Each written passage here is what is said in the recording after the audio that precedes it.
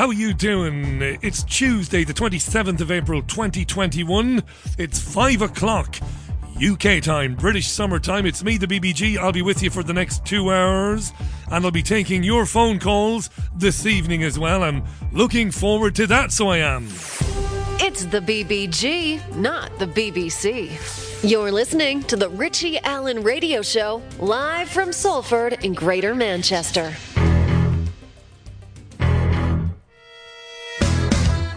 It's the Richie Allen Show, broadcasting live on richieallen.co.uk and multiple platforms around the world. And now, here's your host, Richie Allen. And if you don't fancy talking to me on the phone or Skype, although I can't for a minute think why not, if you don't, you can drop me a tweet, BBG Richie, okay? You can drop me a tweet or leave a message over on Facebook. As always, I'm thrilled to be here. I can imagine what you might want to talk about a little bit later on. You might have been in London amongst 750,000 to 1 million people. You might have been there. You might want to talk about that. You can talk about anything to Uncle Richie. Yes, so you can. And, well, first of all, I suppose I'd better give you the contact details. There's an article on richieallen.co.uk with a rather silly picture of me in a messianic pose. Far from messianic now, am I? No ideas. That's an in-joke. Paul Ripley took that photograph in Manchester and we giggle about it. So it isn't, I haven't left planet Earth. The ego is where it always was and always will be, grounded. But I did put an article on richieallen.co.uk with the contact details, which are very simple. The best way to reach me is on Skype because it's free. It's Chat with Richie, all one word, Chat with Richie. If that doesn't suit you, you can telephone me. It's a Manchester number 0161 818 2018. 0161 818 2018. And if you're calling from overseas, although, again, you shouldn't do that, it'll cost you, it's +44 161 818 2018. Please, if you phoned me recently, don't phone in today. One of the great things about these phone-ins, usually the majority of calls are from first-time callers, and I like that. You see, we've got a very broad listenership, and I like that. I want to keep it that way. So if you have phoned in recently, give it a miss today. If you've never done it before, please consider chatting with me. I'm easy to talk to, at least I think. But I thought we'd liven it up a bit today. And if you do call me and you do get through, if you're interesting and engaging, you will hear this. Fabulous. It's all good. Yes, you will hear that. If you are boring and repetitive, you will hear this. Get the fuck off of my obstacle! Get the fuck down off of my obstacle! Now! All right. I'm only joking. I'm not going to do that to you. Madness that. 3.5 minutes past. I love that. I love that. Get the fuck off of my obstacle! Get the fuck down off of my obstacle! That's the way to get chucked off a live phone-in show. Anyway, appearing on Good Morning Britain this morning, the environmentalist Donncha McCarthy said that owning pets is selfish and that we shouldn't replace our existing pets when they die because of their carbon footprint. The batshit crazy Mr. McCarthy was on Good Morning Britain to debate a woman called Julie Bradbury, who hosts the programme Country File. McCarthy said we don't need pets and that by keeping cats and dogs in city homes and apartments, we're giving them a horrendous life. Apparently, he went on to claim that emissions from the average dog is equivalent to 2 households of electricity in a year. Did McCarthy. He said to head off the coming climate apocalypse, we need to divest ourselves of things that are convenient but not necessarily essential, said McCarthy. No more pets. We've got to think of the consequences of pets. Did you hear that, Tom? No. Could you repeat it? Because I can't believe my fucking ears. Yeah, a madman, Tom, has said basically that we should end the practice of homing pets to save the world. Anything to say, Amy? What kind of fuckery are you? He's a madman, Your Honour. A madman.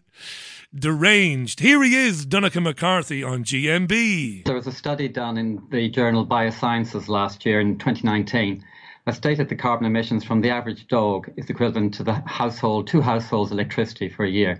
So we do have an issue here of carbon emissions associated with our pets. And so, like everything else, cars are convenient, flights are convenient, cats and pets are nice to have. But we have to think of the consequences behind them. Yeah, but what are the consequences of what you're saying? I mean, people... There should be consequences, Susanna. He should be sectioned. They should section batshit lunatics like Donncha McCarthy. There was a time when you would have been sectioned for saying that. Not anymore. Not only are you not sectioned, not only are you not dragged away by your heels by men in white coats and women. Yeah. But now they'll put you on national television to say this crap. People love their pets like members of their family. Yes. We're a drain on resources as well. No, we're not, you bint. We're not. So, this has implications for everyone, doesn't it? Oh, God. Sure. People, it's about love, isn't it? Behind that loving cat or dog that we have, there's a whole ocean of cruelty. Behind the cat or the dog we love, there is an ocean of cruelty. How? How, pray tell, Donncha, how? Whether it's the destruction of rainforests for the meat. The destruction of rainforests for the meat that goes into the whiskus, right? And the pedigree chum. The destruction of the seas for the fish to feed our cats. The destruction of the seas for the fish to feed our cats. And the real problem is the numbers. Yeah, but Donncha, my point is you could be talking about human beings as well. But I mean, it's one thing to give up your car, but you're not going to give up a loved member of your family. Which Susanna is... I don't know anything about Susanna Reid. I know nothing about her. And I don't have a misogynistic streak. I certainly do not have a misogynistic bone in my body. But she is too thick to realise what she's actually saying. What about us? It will eventually be you, Susanna, you cloth-eared bint. Eventually they are going to take this to its inevitable conclusion that we shouldn't have any more children. Obviously. What about us? We're a drain as well, she says. Well, yes, of course. That'll be the new thing in coming weeks, months and years. Yeah, don't have any kids. First they came for the pets and we did nothing. Then they said you can't have any more babies because we cut down the rainforests and we sweep the seas clean for products for baby food. We can't have babies anymore either. Family, which frankly is what people consider cats and dogs. Well, if we love our members of our family, if we love our kids, do you not accept we have to look after the climate crisis? Look after the climate crisis. Firstly, I want to look after my kids and my pets. That's quite shocking.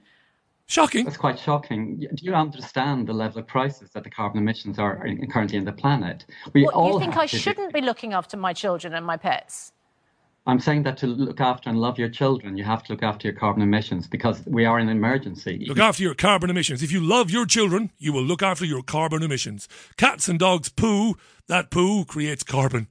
And that is dangerous for us all, said Donncha. And the government accepts we're in an emergency. The scientists have said we've passed the safe tipping point. This may mean by the middle of this century. Middle of this century. Our kids are just around 30 years old. When our kids are 30. They may be facing a planet that's facing starvation, floods, and climate destruction. We are in an emergency. We have to wake up to the seriousness of it. We're in an emergency, says Donncha. Pat, he's useless, isn't he? You have got me there. As useless as tits on a boar. As useless as tits on a boar. But they put them on telly now. They put them on telly. Don't have any pets and eventually don't have any babies. Right, we'll leave that one there. This is serious. A major survey concluded that lockdowns are having a devastatingly negative impact on child development. Tell us something we don't know. Data taken from 50,000 pupils and a survey of schools across England revealed that an increased number of 4 and 5-year-olds need urgent help with their language skills. The Education Endowment Foundation suggests that the lockdowns have deprived the very youngest children of social contact and experiences which are essential for developing their vocabulary. Yes. Little or no contact with grandparents, social distancing, no play dates, and the wearing of face masks in public have left children less exposed to conversations and everyday experiences experiences even, and has terrified the living bejesus out of them. Of course, 58 primary schools surveyed across England, 76% said pupils starting school in September 2020 needed more support with communication than in previous years. 96% of those 58 schools said they were concerned about pupils' speech and language development. And 56% of parents were concerned about their child starting at school following the lockdown in the spring and summer of last year. Let's hear from Libby. I didn't get her surname, but she's a consultant speech and language therapist for an organisation called Small Talk. She's an expert and was on BBC Radio 5 Live's breakfast programme with Nikki Campbell this morning, and she's good. If we look in general terms, as humans, we are hardwired for social interaction. So babies are born with this hardwiring. And if we don't get that social interaction, it will delay our language and communication development. And it's been something that, I've thought about every time I've smiled at a baby in B&Q when I've got my mask on. They can't see me smiling. And if we look at reasons for language and communication delay, there was a brilliant study done by the Bristol Research Unit a few years ago, because children do have language delays, up to 50% in some areas ordinarily. And so they looked at what's causing these delays. And there are three factors. First one, how does the parent feel about themselves? So if they're worried about things or concerned, they're not able to give their child the good quality interactions that they would ordinarily.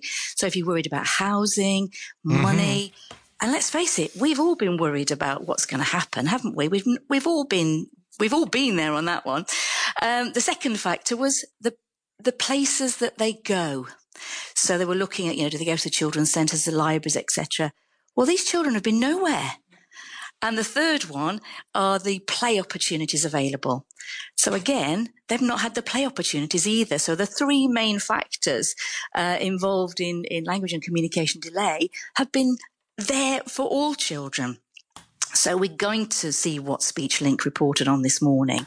And if you think about the preschoolers, by the time they start school, almost every educational aspect presupposes a basic level of language and communication. And if it isn't there, they can't access it. So we're going to get these gaps that were there before widening. Widening, right? She also had plenty to say about face masks. Is she concerned about face masks and the impact they have on young children? Massive problem. Rosie was talking about how you can't see it for the phonics and the phonological awareness because you can't read that. But we need to see people to read their faces, to know how they're feeling, to get the complete message. I don't recognise people that well with a mask on, and I'm a fully grown adult. It really impacts our communication because social interaction is the key, and having a mask on, not only hinders your auditory processing, but we need those visual clues. We need that visual feedback for interaction too. I wasn't being melodramatic on the website today when I described it as child abuse. It's child abuse because they know the impact it is having on children today and what it means for those children in the next few years. A tsunami of mental health problems, drug addiction, hopelessness, emotional problems. They know this, you see. 'Twas never about a virus. I think you know that now. I don't think you'd be here otherwise. Speaking of masks, Fox News presenter Tucker Carlson had plenty to say about masks on his programme last evening. Pulling no punches here. Not sure I agree with all of this, but I do understand his frustration. Not even Tony Fauci still pretends that masks are medically necessary. Instead, masks are purely a sign of political obedience, like Kim Il-sung pins in Pyongyang. We wear them because we have to. The only people who wear masks voluntarily outside are zealots and neurotics. How neurotic are they? Well, we know. A Pew survey from last March found that 64% of white Americans who classify themselves as liberal or very liberal have been diagnosed with an actual mental health condition. And you see them everywhere when you walk down the street in any major city. If you dare to go on foot from Union Station to the Capitol, for example, in Washington without wearing a mask, angry Biden voters will snort at you in judgment. How could you? They're saying from behind the gauze. How could you? That's the question we should be asking of them in return. The rest of us should be snorting at them first. They're the aggressors. It's our job to brush them back and restore the society we were born in. So the next time you see someone in a mask on the sidewalk or on the bike path, do not hesitate. Ask politely but firmly, would you please take off your mask? Science shows there is no reason for you to be wearing it. Your mask is making me uncomfortable. We should do that, and we should keep doing it until wearing a mask outside is roughly as socially accepted as lighting a Marlboro in an elevator. It's repulsive. Don't do it around other people. That's the message we should send because it's true. As for forcing children to wear masks outside, that should be illegal. Your response when you see children wearing masks as they play should be no different from your response to seeing someone beat a kid in Walmart. Call the police immediately. Contact Child Protective Services. Keep calling until someone arrives. What you're looking at is abuse. It's child abuse, and you are morally obligated to attempt to prevent it. If it's your own children being abused, then act accordingly. Let's say your kid's school emailed you to announce that every day after lunch, your sixth grader was going to get punched in the face by a teacher. How would you respond to that? That's precisely how you should respond when they tell you that your kids have to wear masks on the soccer field. That is unacceptable, it is dangerous, and we should act like it, because it is.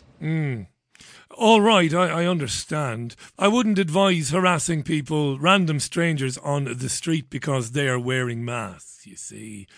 You can't have your cake and eat it. You can't, on the one hand, in my opinion anyway, demand that you be allowed go about your life without your mask, which I do, and I'm sure you do, and that you be left alone. But on the other hand, then go and harass people to take off their masks. People have to figure it out for themselves, is what I would say, but that's just my opinion.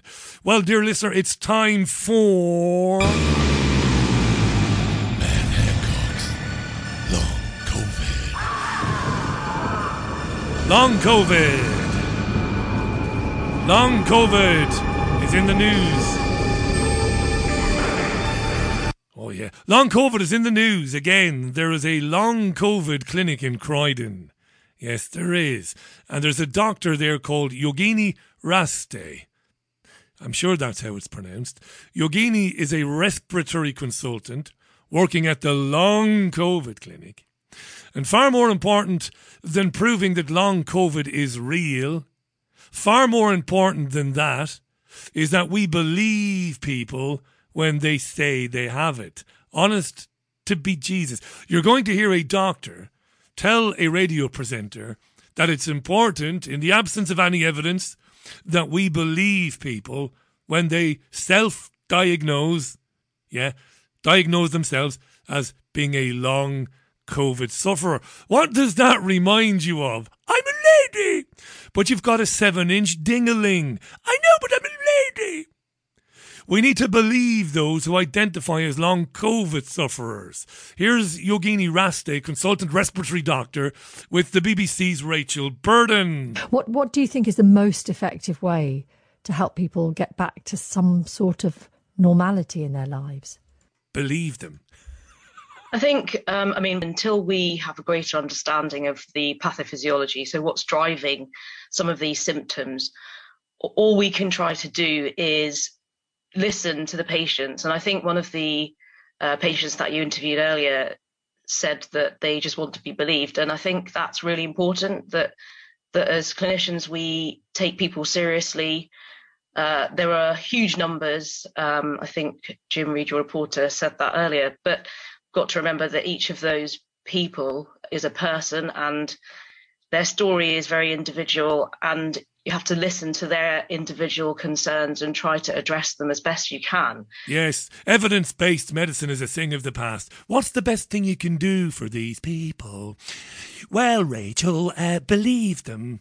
In the absence of any evidence that there's anything really wrong with them, we should just believe them and open a clinic. Open a clinic for long COVID, even though there's no evidence whatsoever that it's a real thing. It's mad, isn't it? We are. This is a open-air lunatic asylum now. Planet Earth. 20 minutes past 5 o'clock. That went on, by the way. Madness. 20 minutes past 5. This is the Richie Allen Radio Show. I'm going to give you the phone-in details again. They are on the website, by the way, richieallen.co.uk, under a little article where I tell you that I'll be taking your calls. It is Chat with Richie, all one word, on Skype. Now, there is no T in Richie. Please understand that. I've been saying this for 7 years. Why am I still saying it? Chat with Richie, all one word. If you want to call me, it's plus 44161 818 2018. Internationally, you shouldn't do that. You should Skype me. Inside the UK, 0161 818 2018. And if you're not very good on the phone... Get the fuck off of my obstacle! Get the fuck down off of my obstacle! Now! But if you're brilliant... Fabulous. It's all good. I'm not going to do that to you. Don't worry about that. I've never had a bad phone call in years and years and years and years and years and years of doing radio phone-ins. I've never had anything other than entertaining calls. So let's keep that going, that 100% record. I'll be taking your calls in about 10 to 15 minutes' time. Charlotte says long COVID is a hypochondriac's wet dream, like the COVID testing centres are a hypochondriac's mecca. I tend to agree with that. I do. And I'm also acutely aware, by the way, that when you do have a genuine respiratory infection, for several weeks afterwards, it isn't uncommon to feel a bit blue, to feel a bit low, to be a bit fatigued, and to have trouble sleeping. It's not unusual, but that is not, and should never be called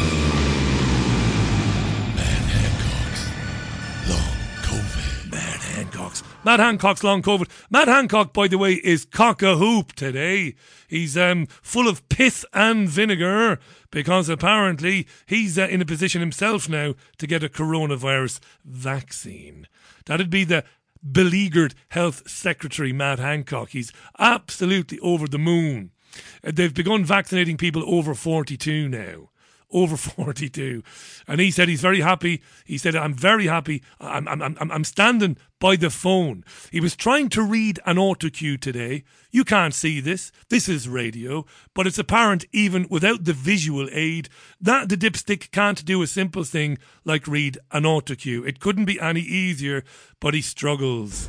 I'm very excited to be able to tell you that today we are opening vaccination up to people aged 43 and 42, which includes me. So I'm really looking forward to getting my text. Yesterday we opened up to people aged 44. That's gone very, very well. Thank you to the hundreds of thousands who've come forward and booked your appointment. Bullshit. And now we're able to go that little bit further. This vaccination rollout is going incredibly well. The uptake is astonishingly high. So when you get your text, please come forward and get your jab. Fuck off. No chance. By the way, the oft-mentioned El Frogo Tremendo, otherwise known as Her Indoors, she got a text today. I got a letter. She got a text. She got a text today saying, you know, it's time you come and have a jab. Like me, El Frogo Magnifico won't be going anywhere near the vaccination centre for a jab. Alrighty, let's do a more serious story then. Going to play you a little bit of audio now. It does go on for a few minutes. Human Rights Watch today accused Israel of pursuing policies of apartheid and persecution against the Palestinians that amount to crimes against humanity. It's a very detailed report, 213 pages long. The organisation said it wasn't trying to compare Israel with apartheid-era South Africa, but rather it was assessing whether specific acts and policies constitute apartheid as defined under international law. Now, Human Rights Watch stated in the report, across Israel and the Palestinian territories, Israeli authorities have pursued an intent to maintain domination over Palestinians by exercising control over land and demographics for the benefit of Jewish Israelis. On this basis, the report concludes that Israeli officials have committed the crimes against humanity of apartheid and persecution as defined under the 1973 Apartheid Convention and the 1998 Rome Statute. Now, obviously, Israel pushed back pretty hard. Its Strategic Affairs Minister Michael Bitton said, "The purpose of this spurious report is in no way related to human rights, but to an ongoing attempt by HRW to undermine the state of Israel's right to exist as the nation state of the Jewish people." Now, Vincent Feen, Sir Vincent Feen, if you please, is a former British Consul General for Jerusalem. He knows the area very well. And this afternoon he went on Sky News and was interviewed by Sarah Hewson, who asked him to comment. And I'm going to play you the bulk of this because it's very good. So Sir Vincent Feen, former British Consul General for Jerusalem, sympathetic to the plight of Palestine and the Palestinians. He is, as you will hear. Here he is. Yeah, I've got it. I was in Jerusalem and the rest of the West Bank and Gaza as UK Consul General between 2010 and 2014. My job was to speak for the British government to Palestinians. I think the trend was in this direction already. The trend was already there. I recall Boris Johnson, as Foreign Secretary, saying to Mr. Netanyahu, either you have two states or you have a kind of apartheid system. And what's clear today, I think, is that not only Human Rights Watch, a highly reputable international NGO, but also the most prestigious Israeli NGO, B'Tselem, have both come out with the word apartheid. I think it's accurate. I regret it. I think it's a challenge to us all. And in particular, it's a challenge to Israel's friends and allies, like Boris Johnson, who want the best for Israel and for Palestinians. And you've highlighted the use of that word apartheid. I think it's mentioned 200 times in this report. Obviously has its roots in South Africa. Human Rights Watch say they're using it in a legal context here. Is it appropriate? I think it's logical. The word that I would use, I would put together three words: inequality, separation, and discrimination. That's what I witnessed. Palestinians do not enjoy the same rights as Israelis. They're under occupation in those places that I mentioned. Separation, the settlements on the West Bank are separate from the bulk of the land and guarded by a fence and by armed guards, and Palestinians are not allowed to enter. Gaza, you remember David Cameron said that Gaza is the biggest open-air prison in the world. That was in 2009. 11 years later, it's a worse situation in Gaza. There is what I would call the issue of forced transfer of Palestinians from homes in East Jerusalem and the West Bank, and collective punishment of the 2 million people of Gaza for the deeds of a few. And I think that, therefore, this word is accurate. I would use my own, unequal and separate. Those are words that were used by John Kerry, the last US Secretary of State before the Trump administration came in. And his words are prophetic. What he said then was that he feared that unless there was a change of course by the Israeli government, then we would see Israel separate and unequal. In the occupied Palestinian territories, I think we are seeing that now. What of Israel's response, though, Sir Vincent, that these are fictional claims made by a group that has long pursued an anti-Israeli agenda? They are both preposterous and false. So this is Sir Vincent Feen now. Just to remind you, he worked as a Consul General in Jerusalem for several years. You might not think so, but he is going as far as any commentator has gone in recent years in criticising the apartheid racist state of Israel. Now, you might think his criticisms are mild. Believe me, compared to what we've had in recent years, this guy is pushing the envelope a little bit now.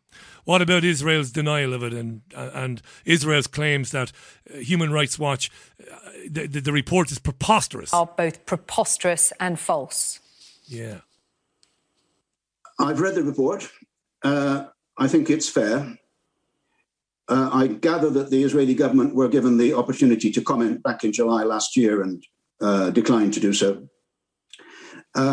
So I do not expect other from the Israeli government than denial.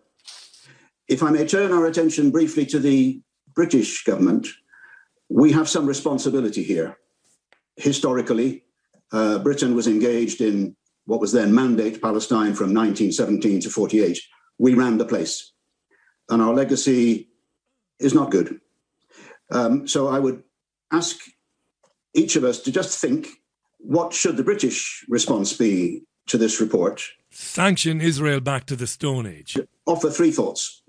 The first is that the words that we use to describe it should be accurate, not the words of the 1990s. And I fear that my old department, the Foreign, Commonwealth and Development Office, is using 1990s language to describe this situation now. He's saying the Foreign Development and Commonwealth Office won't use the term apartheid. And he's saying it is apartheid. And he says that he agrees with the report. The report is accurate. The second is that Britain should support the two-state solution, which has been its policy for 20, 30 years, by recognising the state of Palestine, albeit under occupation, on those 1967 lines. The occupation has lasted 53 years. And the third one is to allow the international juridical system to function. That means, in this case, allowing the International Criminal Court, which has recently opened an investigation into not only Israeli actions in the occupied Palestinian territory, but also Palestinian actions from Gaza. That's Sir Vincent Fien there. Like I said, going as far as anybody in recent memory in criticising Israel. He talked about the UK having history there, Britain having history. He mentioned 1917, the Balfour Declaration, right up until, of course, the partition of Palestine by the UN resolution in 1947. Under international law, the UK had no legitimate mandate over Palestine.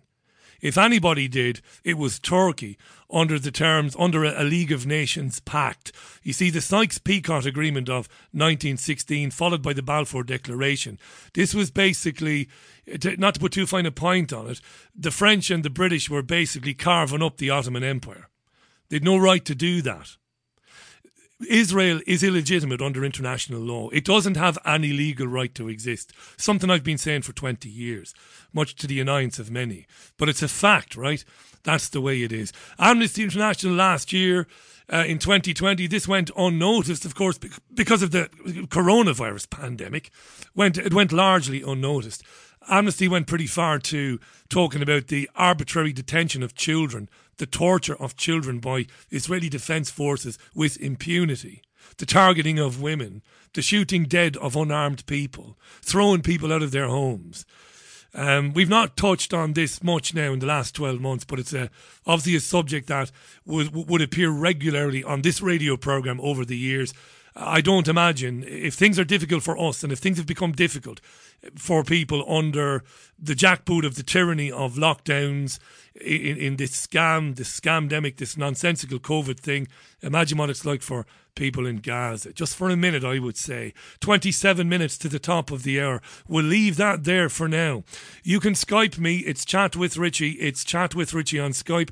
My phone number is 0161 818 2018. I ask you kindly, as I always do, if you've been on a recent phone-in, give it a miss today, please. Thanks. And I would say to you, if you haven't phoned me before, pick up the phone and have your say. You might have been in London on Saturday. You might be getting harassed about taking a vaccine. Your employer or your employers might be asking you about vaccines. You can talk to me about anything. I've given you the details. There is a meme now on Twitter and on Facebook with those details in case you didn't catch them as I was giving them to you there, all right? Let me just bring you this from my great friend Spiro Skouras, who's in Arizona. Top man. Go and find him on YouTube. Spiro Skouras, activistpost.com. A woman is paralysed in a hotel God damn it. A woman lies paralysed in a Nashville hospital and claims that she received a Pfizer COVID-19 vaccine before becoming gravely ill. I will put that link on Twitter when I get a chance at the end of the programme.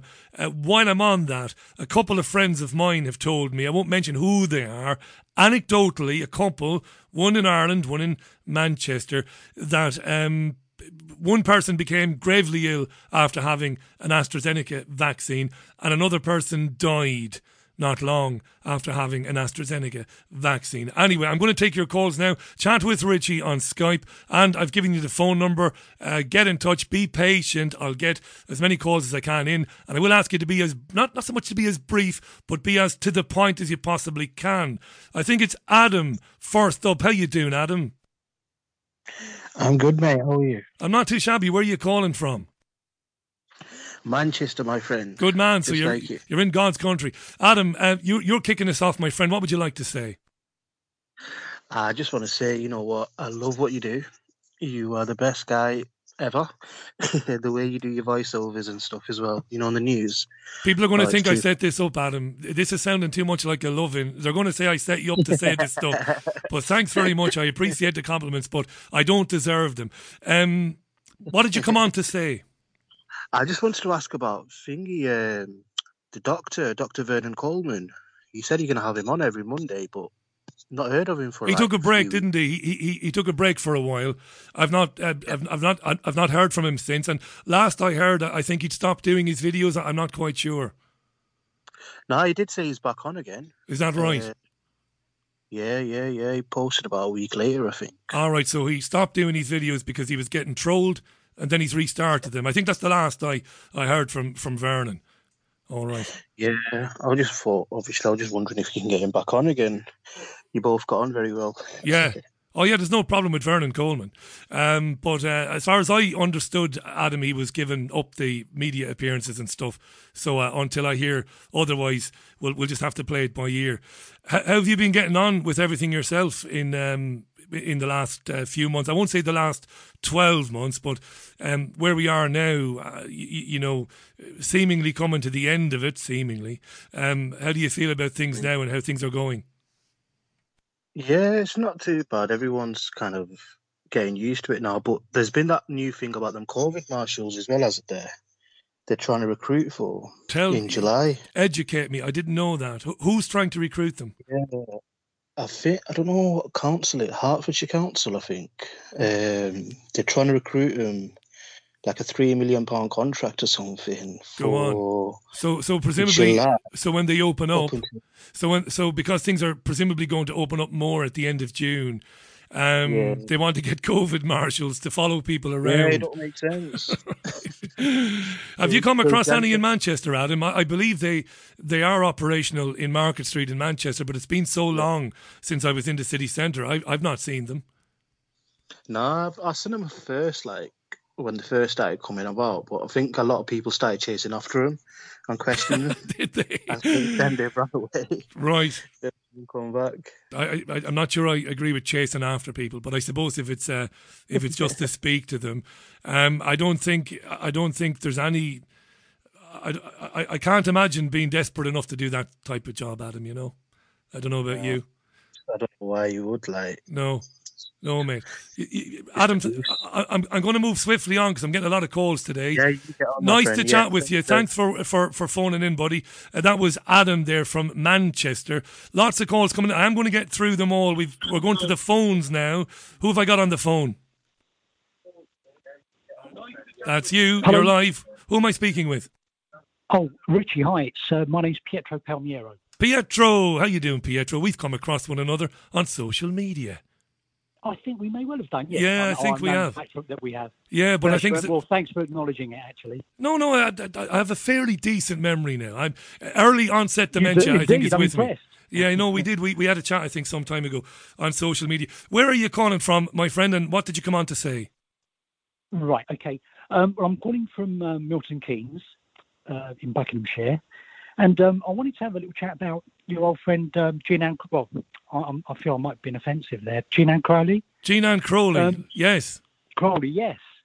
When she was last on your show, she mentioned that she was looking to, I don't know if it was write a book or maybe make write a summary of people's sort of awakening, as it were. That's right, and that's an ongoing thing, as far as I know, Pietro. I understand that when Jean-Anne came on, she was inundated later on by lots and lots of messages from people from all over the place, sharing their experiences with her. So I don't think that's gone by the wayside. I think it's just it's going to take a bit of time. That fantastic. So yet you haven't heard anything more on that subject? Well, I speak to her regularly now, but I have to confess I probably should have followed it up with her. I'll have to ask her. But I just wanted to sort of maybe sort of mention what kind of woke me up to what's really going on in the world, and it started quite young in my case. I mean, I'm in my 60s, and I'm a proud father of 4 and proud grandfather of 4 grandchildren. And I remember as a child, I used to watch westerns with my father, and the cavalry would come along to save the day and wipe out the native Indians, in America, obviously. And I thought they were wonderful. And then you get to an age and you realise that the native Indians were merely defending their sovereign territory. Yeah. And then it goes on from there. You realise the same happened to the Eskimos, in Canada, the Aztecs in South America, the Zulus in Africa, the Aborigines, in Australia, and it's all down to, the imperialism of the white man normally. And did it occur to you at some stage, Pietro, that the films were more than just entertainment? There was a bit more going on, wasn't there, with respect to those films? Brilliant. That's brilliant. Yeah, of course. I mean, we didn't realise it at the time, but we were being brainwashed. We were being convinced that, the imperialist agenda was the right. righteous one, and it was fine and dandy. Yeah. Somebody said that to me once on the program. Somebody said to me years ago. I think it was a Native American woman who was in Spain on holiday, believe it or not, and phoned in one night when I was in Spain, and she said, "Richie, exactly what you said there, Pietro." She said those films really were basically designed to paint a picture in people's minds that the Native Americans were savages, wanton, wild, uneducated, primitive savages, and that they were saved by basically by the cavalry, as it were. Yeah. And those films were to do that. Yeah, but looking back, it's laughable, and then of course, as Hollywood, the film industry developed, of course, well, it went beyond there. All the atrocities that have been committed since. Essentially, always paint a picture in and I say our favour. Rather than our enemies' favour, as it were. And do you then, Pietro, understanding that you're in your 60s now, you said you have 4 children. So once you come to that conclusion, do you then, thereafter, watch television programmes and movies with a different eye? Of course. And with a critical ear, an open mind. I'm always one wanting to sort of hear both sides of the story. Yeah. I've been telling my children for years, don't always believe what you hear. The media is often, controlled. Well, we see it now. I didn't want to mention COVID, but clearly, and I'm sure I'm kind of going to earn some brownie points with your listeners that there's so many experts, whether they be scientists, virologists, doctors, who have an opposing view, and yet they don't have a platform to air those views. And yet here we are. I mean, if you take, I don't know, GMB, Good Morning Britain as an example, they roll out the likes of Dr. Hilary Jones to give his view. They had that guy. I think it was either yesterday or the day before. The guy who kicked out Sir Keir Starmer at his pub. Because he felt that he betrayed his Labour Party members. Yeah, the guy in Bath. And, yeah. Yeah, and they had the 2 journalists. Is it Andrew Pierce? Is it or something? Andrew Pierce, Daily Mail. Yeah, Conservative guy. And the other guy, their names escape me. Forgive me. But they Kevin Maguire and pretty Andrew much- Pearce, I reckon. Kevin Maguire, that's it. Well done. But you know, the ad hominem attacks was unbelievable. I mean, Dr. Hillary, you know, turned around and said, "Oh, I think you should stick to pulling your pints," you know, but in a really derogatory manner. Yeah. You know, and yet the guy made a really good argument, you know, in defence, you know, of his fellow publicans, you know, and their plight, you know. And I thought, well done, you're speaking for me too, you know. Yeah. Although I've been lucky enough to be able to continue trading, you know, it hasn't affected me so much. But I know plenty of people that it has. And what about your because you're in your 60s, presumably your children are fully grown now. How I'm mindful of time, Pietro, because I'm getting a lot of calls. No, Stop! I'm Don't not apologise to me. I'm very interested in listening to you and what you have to say. And I wanted to ask you about the children. How has it impacted on them? Are you a granddad? Do some of your own children have children? And how has it been for them? Well, I'm really lucky. You know, they're very open-minded. They're very happy to listen to Dad's eccentric views sometimes. You know, I could be classed a little bit as a conspiracy theorist. There's many things that I've questioned over the years, and I do like to get informed. You know, I would never insist I'm right, but you know, if I've got an opposing view, I like to air it and, you know, and open a debate, you know, if you like. Yeah. But you know, I'm very proud of them. They too are very open-minded, and they often come to me and say, "Look, Dad, have you seen this? Have you heard this?" And hopefully they can pass it on to their kids. I mean, the future, if I'm honest, as this goes on, I'm becoming sort of less and less hopeful that things will get back to something where, you know, where my grandchildren will enjoy the freedoms I had. You know, a carefree existence. You know, you have to understand, you know, I'm the product of an immigrant. Yeah. You know, my father sort of emigrated from Italy in the 50s, you know, because he wanted to give me a better chance, you know, a better quality of life. And he was very sort of defensive of this country, very proud that it had given him an opportunity to, you know, settle here.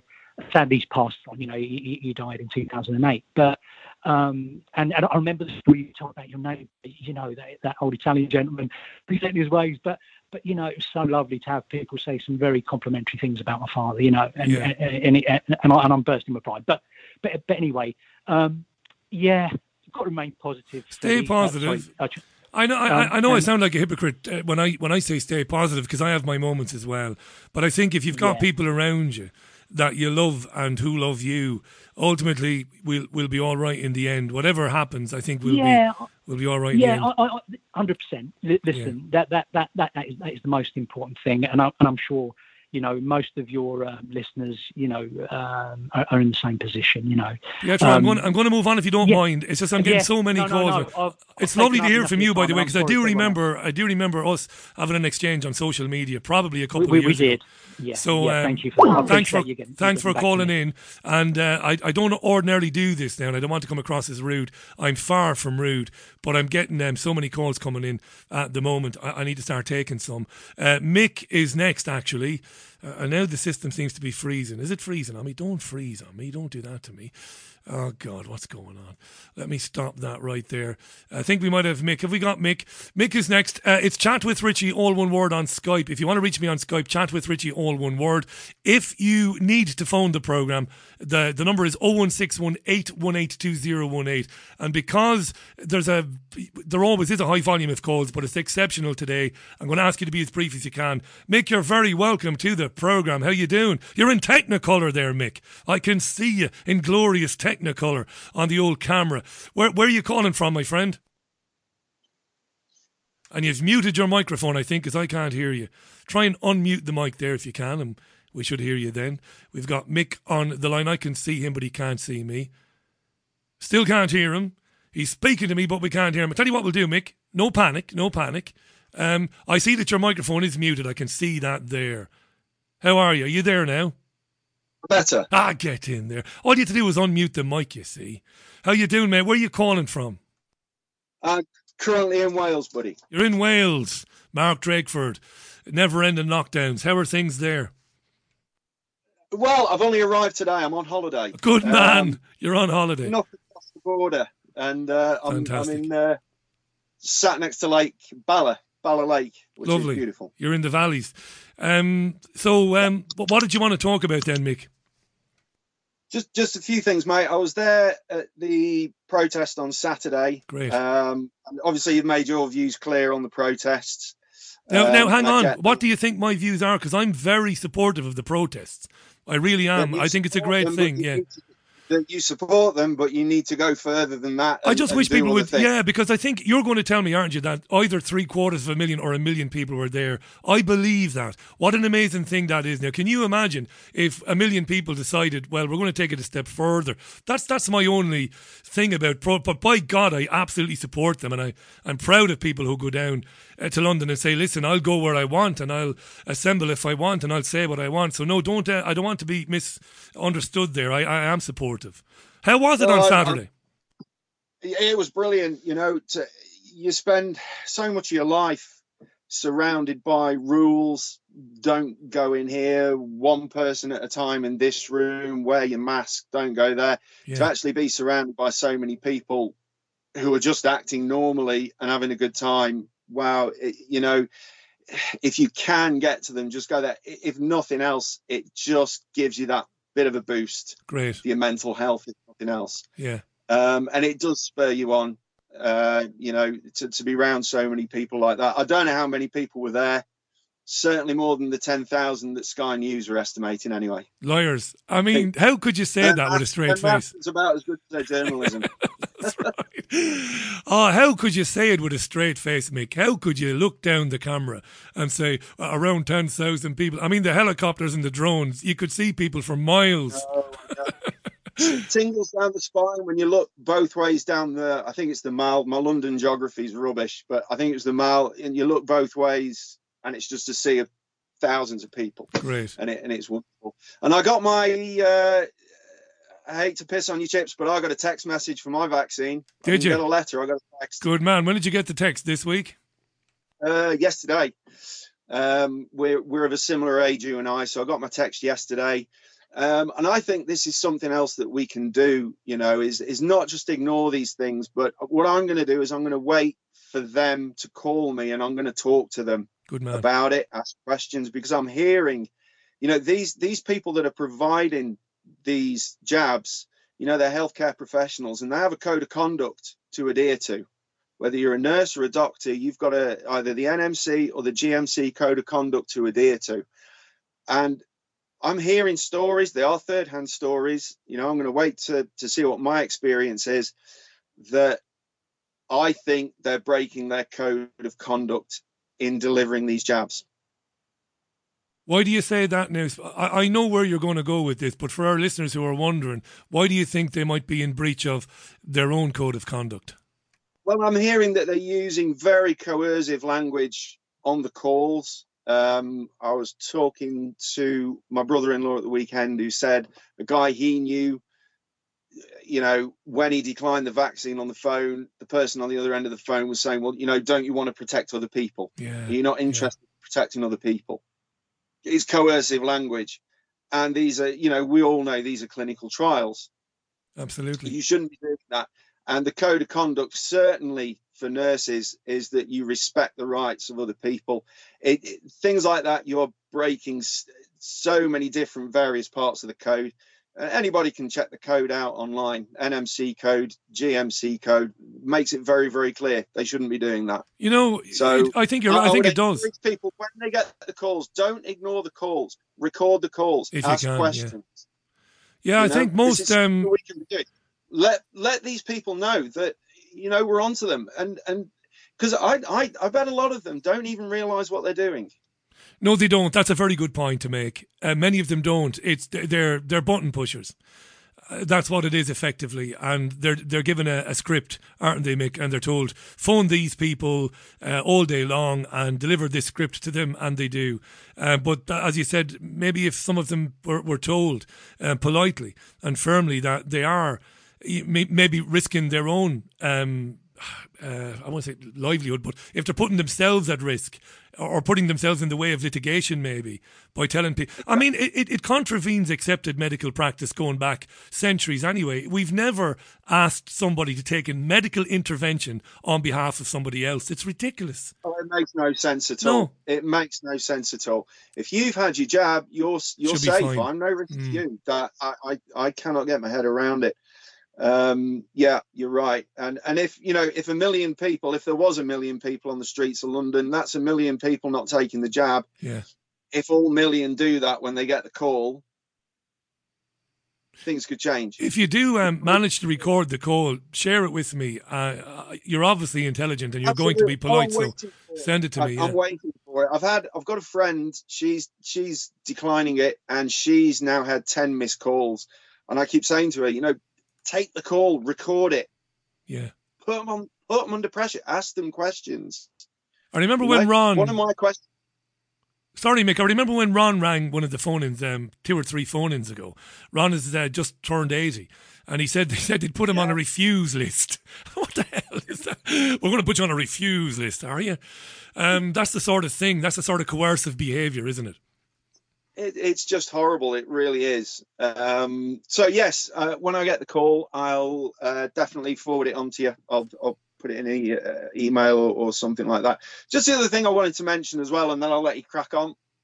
There's always a lot of talk about when COVID was declassified as a high consequence infectious disease. Yeah. And we all know this. You and I know this. Obviously, a lot of people, they don't realise it. But do you know how that came about?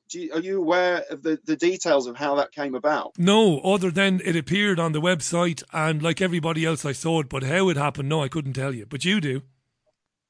Well, there was a freedom of information request done, because I did a load of freedom of information requests last year to hospitals to show just how quiet they were compared with 2019, and they were. And I came across a freedom of information request to the, what are they called? The Advisory Committee of Dangerous Pathogens. And it was a Zoom meeting on the 13th of March, 2020. So 10 days before we went into lockdown and 6 days before it went on the website about high consequence infectious diseases. And they had an hour's meeting, 55 minutes of which was all to do with some rubbish about transporting test swabs and things like that. In the last 5 minutes of this meeting, the Advisory Committee of Dangerous Pathogens, they said, we've had a letter from the Department of Health and Social Care asking whether COVID-19 should be declassified as a high consequence infectious disease. It was immediately unanimously voted, yes, it should be declassified, with absolutely no discussion whatsoever. And that was on the 13th of March. And one of the members of that committee was Neil Ferguson. Ferguson was on the committee, was he? Professor Lockdown. Professor Lockdown. The man who, at one time, many, many years ago, said that 10 million people could die from mad cow disease. That lunatic, yeah.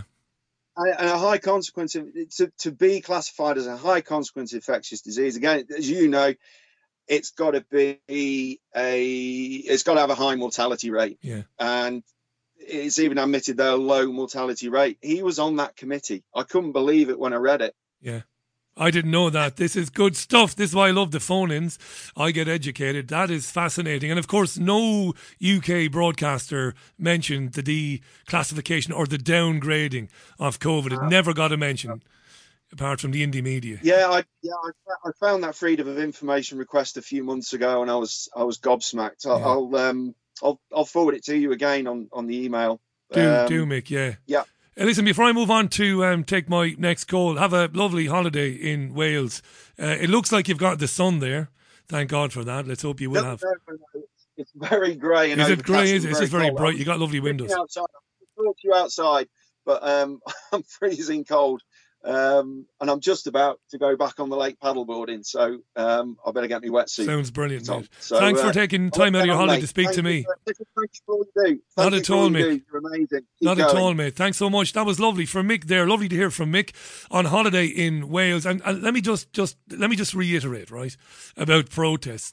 I have expressed frustration about protests in the past because ultimately, I don't want to get into this again. What do they change? That's the question you've got to ask.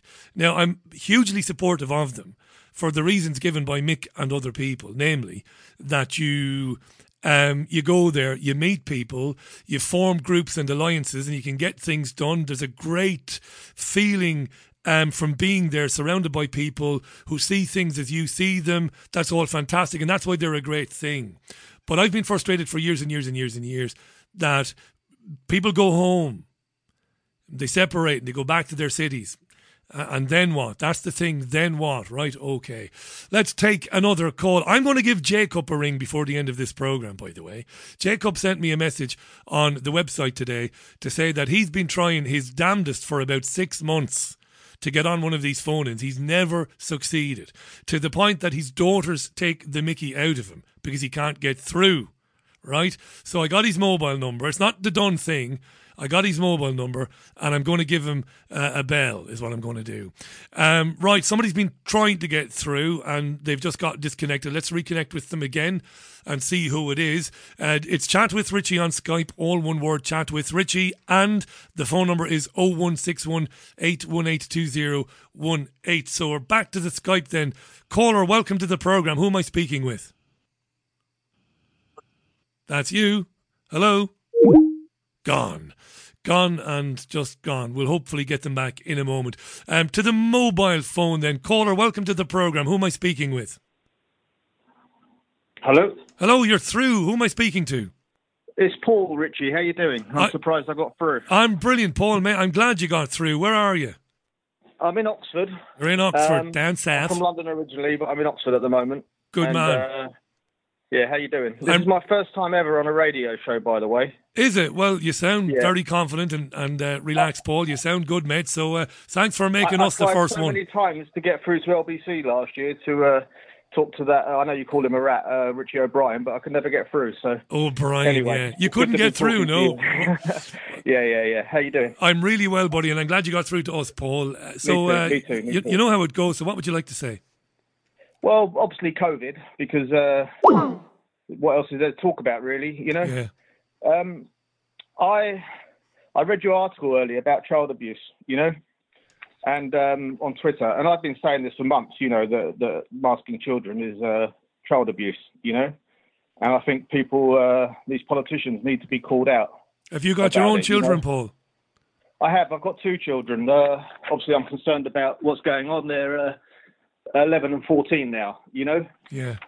Last year I couldn't see him for 4 or 5 months because I fell out with my father-in-law. He thought I was mad when I told him that COVID isn't what it's supposed to be. And I normally stay with him when I go to Wales, but I couldn't rent anywhere, so because of the lockdowns, you know. But anyway, that's another story. But can't have been easy. I understand that. Can't have been easy. I sent you an email the other week, Richie. You didn't get back, but that's okay. I understand. I'm sure you get millions of emails, or maybe you saw it and didn't think much of it. But I just feel that you've been great and lots of other people have been great, but everyone's sort of doing their own thing and preaching to the already converted, you know? Yeah, no doubt. Everyone's kind of disunited. And as you know, the state has got deep pockets and they're organised. Yeah.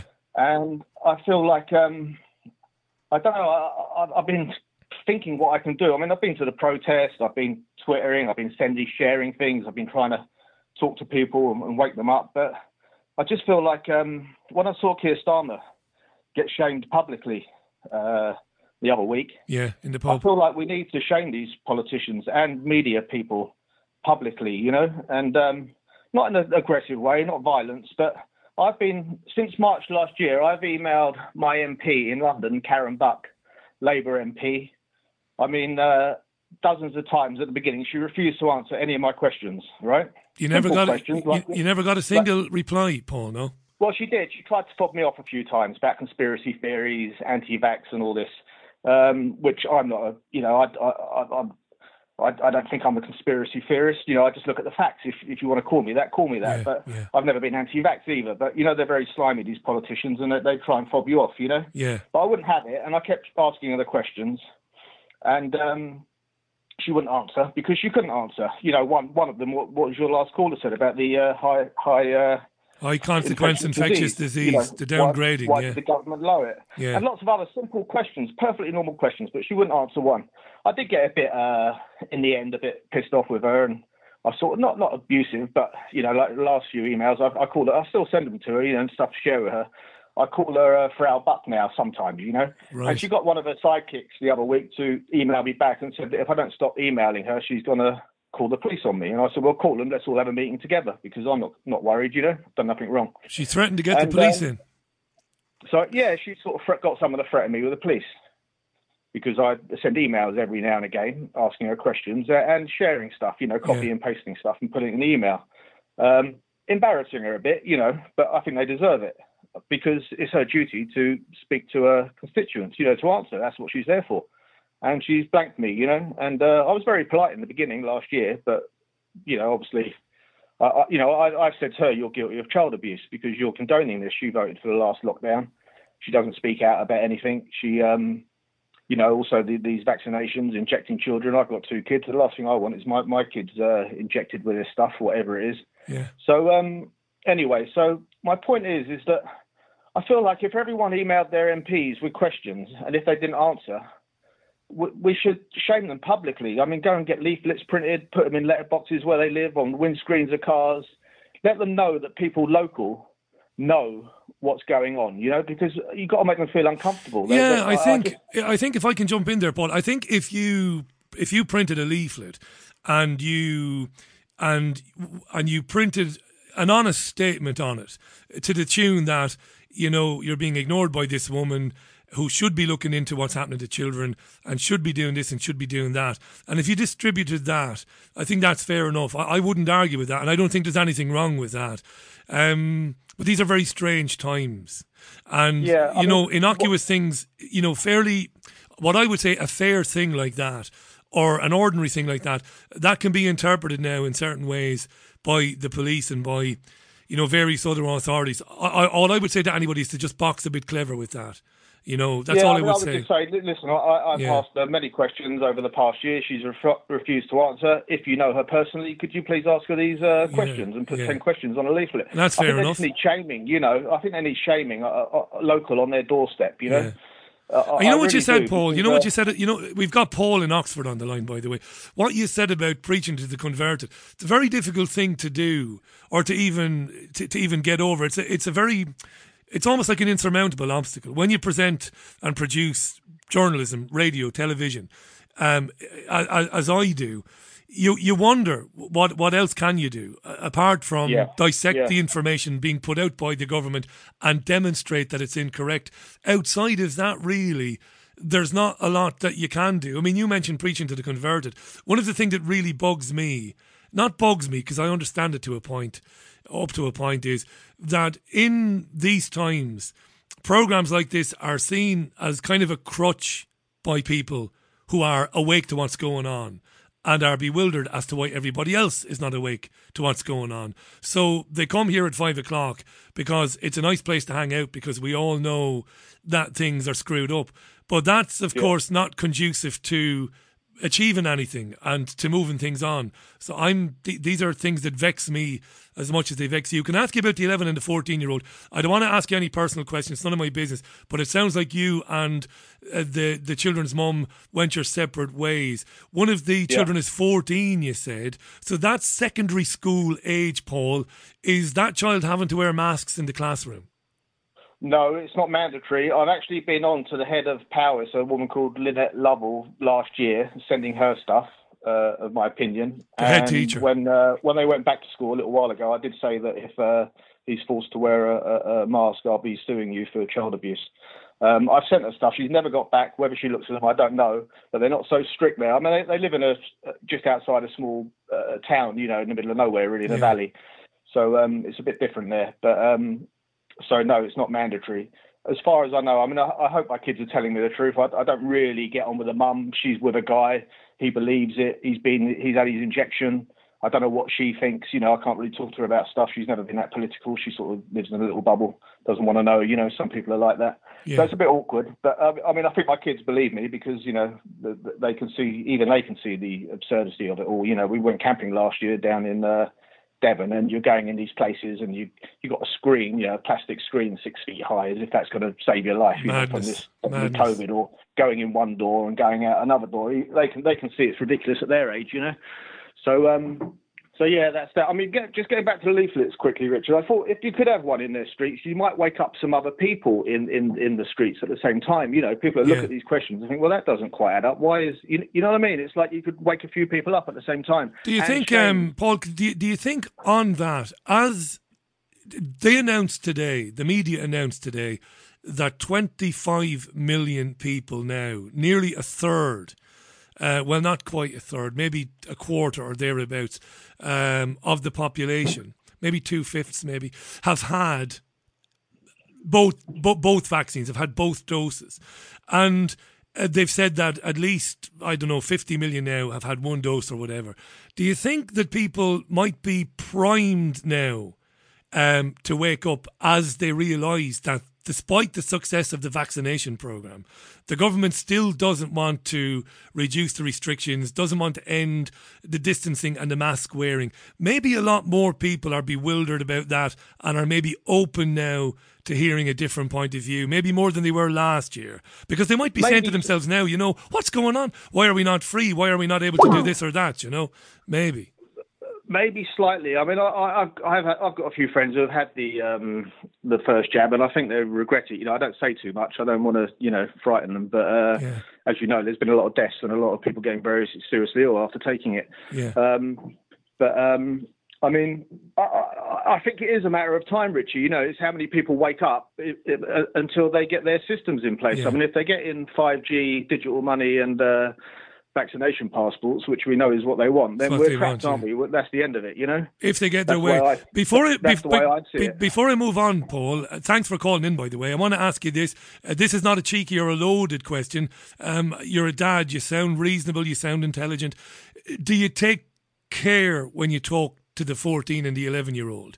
Because you're not talking to your mate and you're not talking to me. We're grown-ups. When you're explaining to them that things are not quite right, do you go about it in a certain way? I'm asking that now for other parents who might have young children who might be looking for a bit of advice.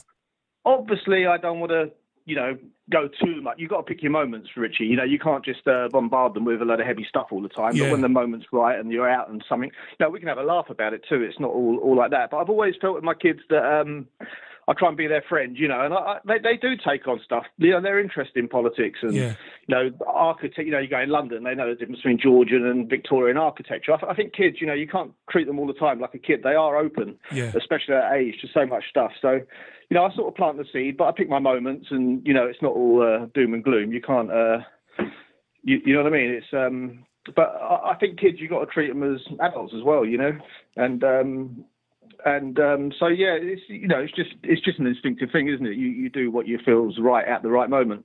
Brilliant. But I've got to say something to them, you know. Of course you do, and I'm sure they have questions. I'm sure it's not a case of you saying, hey kids, you've got to sit down. I'm sure most of the time it's them asking you questions. Paul, I look for the email you sent, mate. I just want to say this to anybody listening. I mean, listen, I know you're busy. Don't worry about it. No, it's not that I'm busy. Hang on. Let me say this. It's not that I'm busy. I don't want anybody to think that I am stuck up my own arse. It's not that I'm busy. I produce a radio show and present it by myself. It's a 16-hour-a-day job, and I write articles. Problem with the contact form on the website is, and I don't say this now to be big-headed, it gets thousands of emails, not hundreds, thousands coming in, and you can't even begin to start going through them. You can't. There's no time for it. So to anybody who never got a response from me, don't think that I dismissed No, that's okay. I don't think that. You know? I understand. But I've been thinking, what can I do a bit more? You know, I've been doing my bit, but I feel like I need to do a bit more. And I've been after suing Keir Starmer the other day, in public, someone actually confronted him. You got a boost. You got a boost out of that. You got a boost out of that by the sound of it. Well, do me a favour. Stay in touch with us. Social media, the best way during the programme. And if you do print up leaflets, screen grab them and pop them on social media and let us know, Paul, how you get on. Okay. And good luck to you and to your son, to your children, and to your ex-wife and her partner. Ultimately, we're all in it together, and I know you know that too. Thanks, Paul. Lovely to meet you today. That was Paul in Oxford. Now, I am going to give Jacob a ring in a few minutes, but I saw something there now. I can't let this go. An old friend of this program's.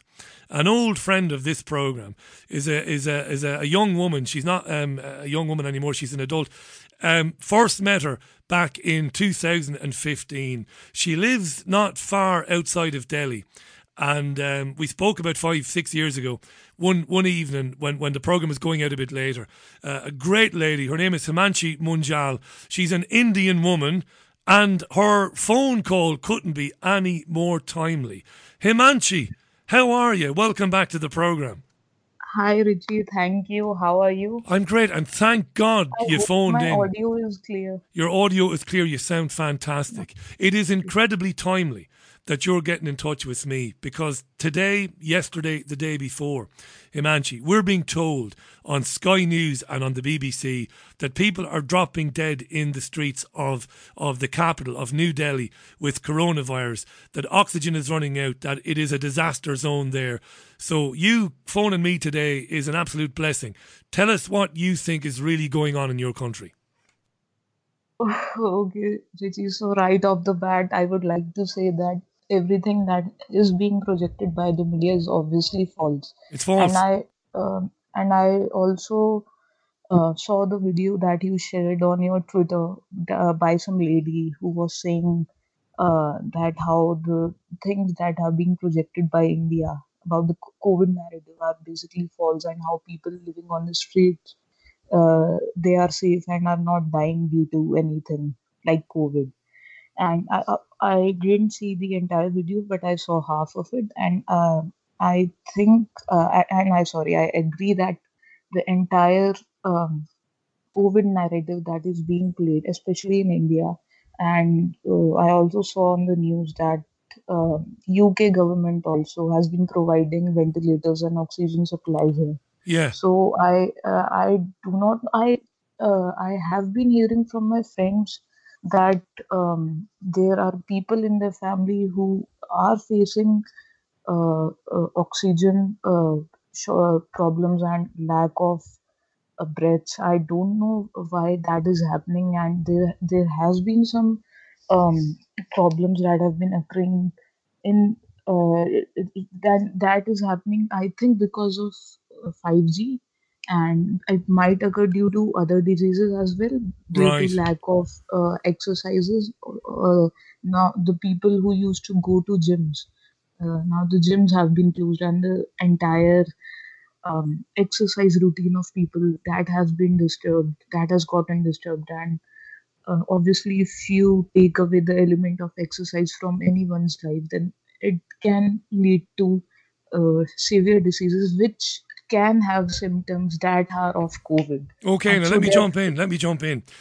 I hear you. Okay, so the lockdown then prevented people from going to the gym. It kept people indoors. That's not healthy, and maybe people have become ill that way. But just not to argue with you, but just to say again that if you're in the UK today and you switch on the television, they are telling us, and they are showing us now, you've got journalists in hospitals in New Delhi, and they're wearing the hazmat suits, and the journalists are telling us that people are dying. They are saying that some families are even taking their dead relatives on rickshaws, on bikes, to the hospitals or to the morgues. And you're saying, in your opinion, that this is grossly exaggerated. Right, Richie. So the thing is, honestly, personally speaking, I haven't seen anyone in my family or in my friends getting harmed due to COVID or the virus. Not a single person in my contact has died or has developed any severe symptoms that we can think is is vulnerable of dying. And so I don't think that the image that is being projected by the media is It's true. true. And now people are really worried due to the second wave that the media has created, or the hospitals that have created. So obviously, people like you and me, the Panshu as well, we have been researching on this for years. For years, yeah. And it's getting hard for us to explain to people the entire larger picture that is going on The behind bigger the scenes. picture now, the bigger picture. Just to stay with India for a moment, you know what the BBC is saying. What is the Indian national media saying about the crisis? Is it saying that things are very bad, or is it presenting a more accurate picture? No, they are projecting the same negative The picture same. only. Right. So if you see the Indian news channels, every day the same narrative is there. The COVID deaths, the rising number of cases, and the lack of ventilators and oxygen supplies available in hospitals, and everything else as well. Also, all the agenda uh, to fulfill the agenda 2030 agenda that has been building up in the media as well. So but as I told you, I haven't seen anyone in my grandma. She is above 70 and she is perfectly fine. Yeah. So everything in my family and people who know about this narrative, they say now that conspiracy theorists are doing fine nowadays, but those people who are not conspiracy theorists, they only those people are dying or getting harmed. That's right. I don't know. I Yeah. don't know how people are still not able to see the picture that is unfolding in front of our eyes. This is a So very good point now. You're making yeah, a good point. So if so you're in Orwell's 1984 is playing right in front of our eyes, and people are 84, still not able to. And Dipanshu's office people, they have also asked their employees to get vaccinated. hang on And now, hang on. after, Let's yeah, because some of our listeners won't know. Himanshi has a brother called Dipanshu, yeah, and so he works in the city, and he works in an office. And you just said that his company is asking the employees to get vaccinated. yeah. So his employees have been asked to get vaccinated, and my brother, he's so reluctant to get vaccinated. He Of will course. not get his jab, and he even told me today. We were having a conversation today, and he told me that even if it comes to We've just lost Himanshi momentarily now. She's telling us that her brother Dipanshu has been asked to have a vaccine. And I think she was about to tell us that he would refuse to have one. Hello. We lost you momentarily. I think, I no, hope we got most of that. my I think, Wi-Fi got disconnected. don't worry, Some you're power back. cut occurred. My Wi-Fi So got just for the sake of time now, because I've got so many calls coming in. Dipanshu, first of all, he introduced you to the books of David Icke and other researchers. He's a great guy. I remember speaking to him a few years ago. So his company says you've got to get vaccinated, and I think and you were just he about to told tell me me. that No, even if it's made compulsory, he will leave his he will job, leave but the he job. will not get vaccinated. And is he And worried? now I'm Is he worried that it will be compulsory? Does he think they'll try to make it compulsory? because officially in the emails it will be written that you have to get vaccinated, and I'm worried about my studies as well, Yeah, because you're what studying. Yeah. happens if the university I'm studying in makes the jab compulsory too? Has there And been any talk about it, Himanshi? Has the university spoken about it? not yet, not yet, but currently, and from May 1st, in India, the protocol has been made that people above the age of 18, they are required to get registered on the vaccine portals and get themselves vaccinated. So I'm not registering, and my parents have also not been vaccinated, neither my grandparent. That's great. So yeah, so I don't know what will happen, and Himanshi, they have. which vaccine is in circulation in India? Is it the AstraZeneca one, or is it something Uh, else? uh, Pfizer, is it? as far as I know, I think I'm not sure about the names, but two they are projecting that they have been made in India, and one is from, I think, the company which is the vaccine which is directly funded by Gates. I'm Right. not sure about the name, but Oxford nonetheless, AstraZeneca, I lots of think. vaccine injuries have been reported by people, which are not being shown by the mainstream media. Now, how do you know So, this now? Before I move on, and thanks for calling in today, how do you know about vaccine injuries in India? Is there some sort of reporting yeah, scheme for people?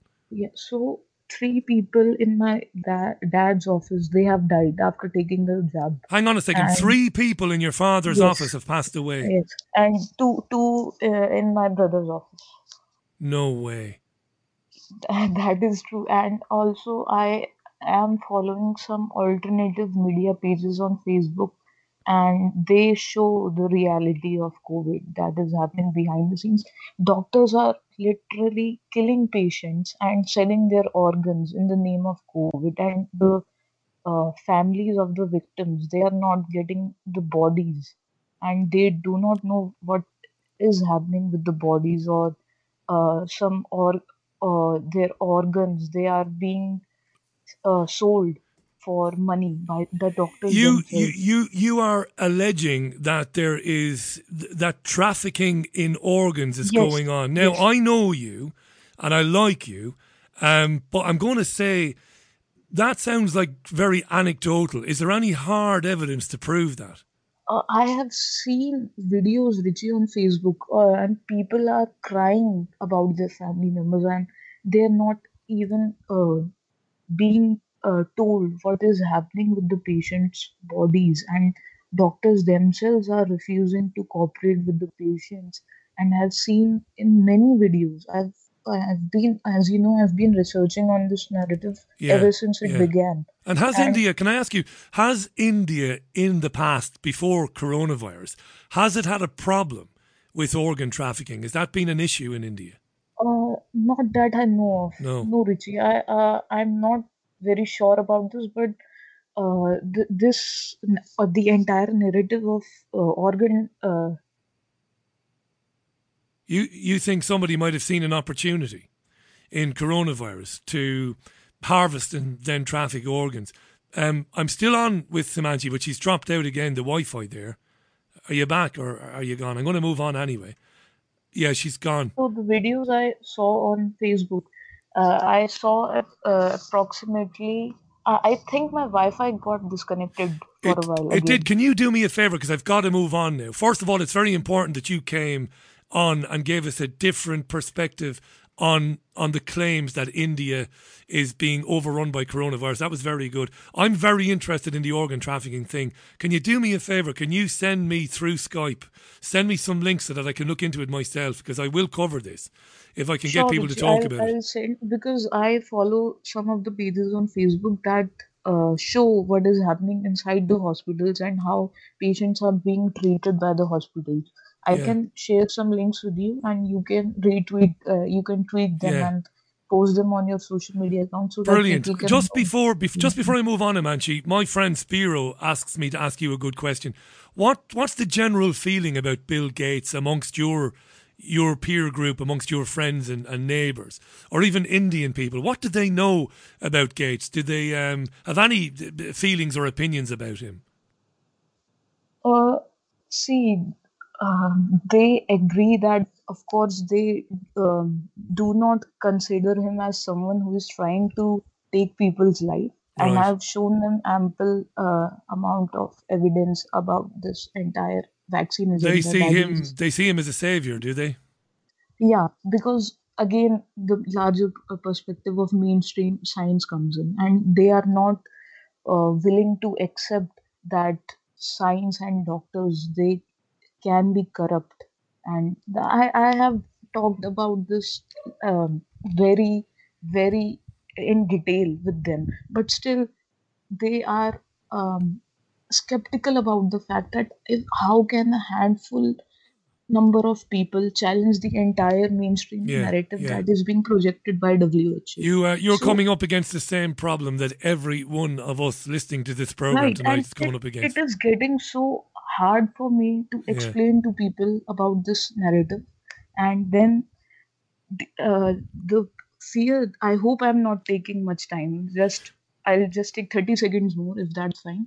And the entire second wave corona narrative that is being shown by the media and the doctors, they are not willing to accept that something is going on behind the scenes of all this. They won't, And because for the again, same reasons we've been discussing all right. night and So, all and week. I also follow Spiro. So, and I've seen his interviews. His interview with Andrew Kaufman was very good.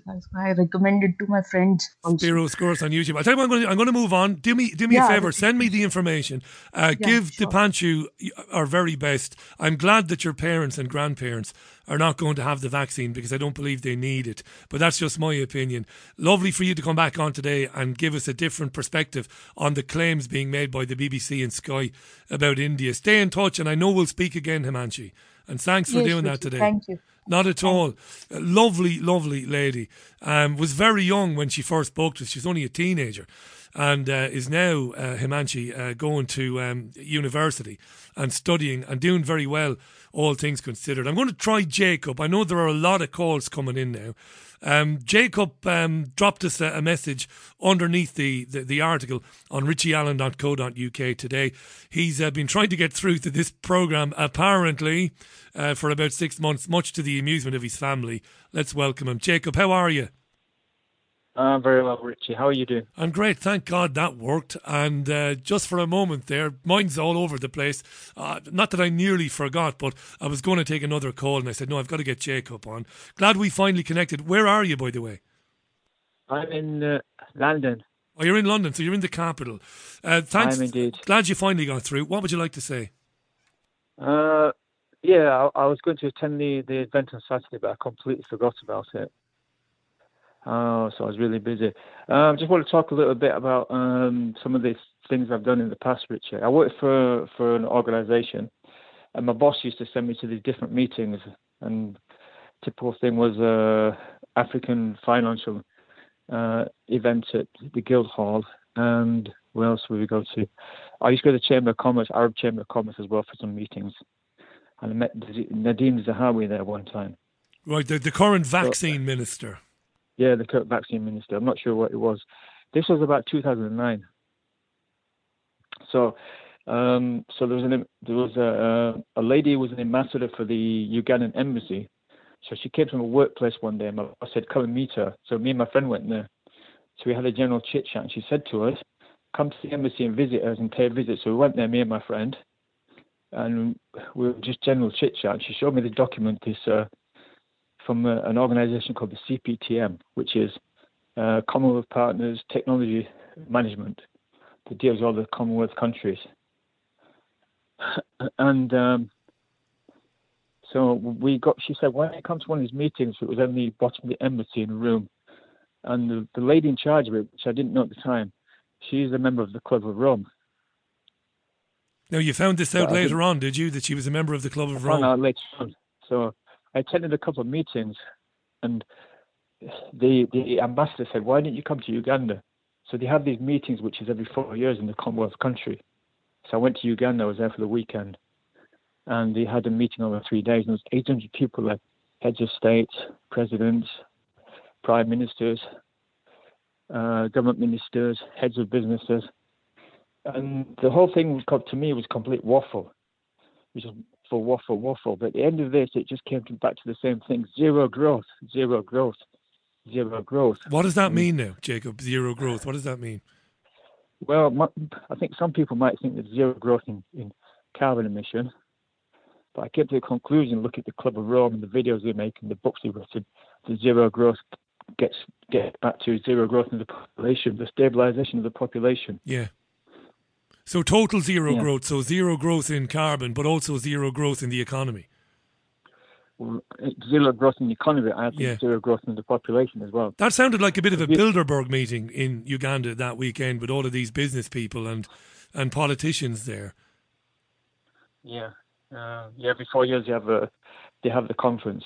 Smart Partnership it's called. And they have in the Smart Partnership they have a logo, and this logo it actually looks like the corona. You know the corona, the Right. round coronavirus. Yeah. It looks exactly like that. And then they were passing this around to she was holding it, the doctor. I don't really want to say her name. No, and other don't. heads of states were holding it. Because it was in Uganda, President Museveni was one of the chair people as well. This is in 2009 now. 2009, yeah. Around about that time, they were pushing swine flu pretty hard, Jacob, weren't they, at that time? That was the year that swine flu, the 2009, 2010, interestingly enough. And they were talking about getting zero growth, a zero carbon approach.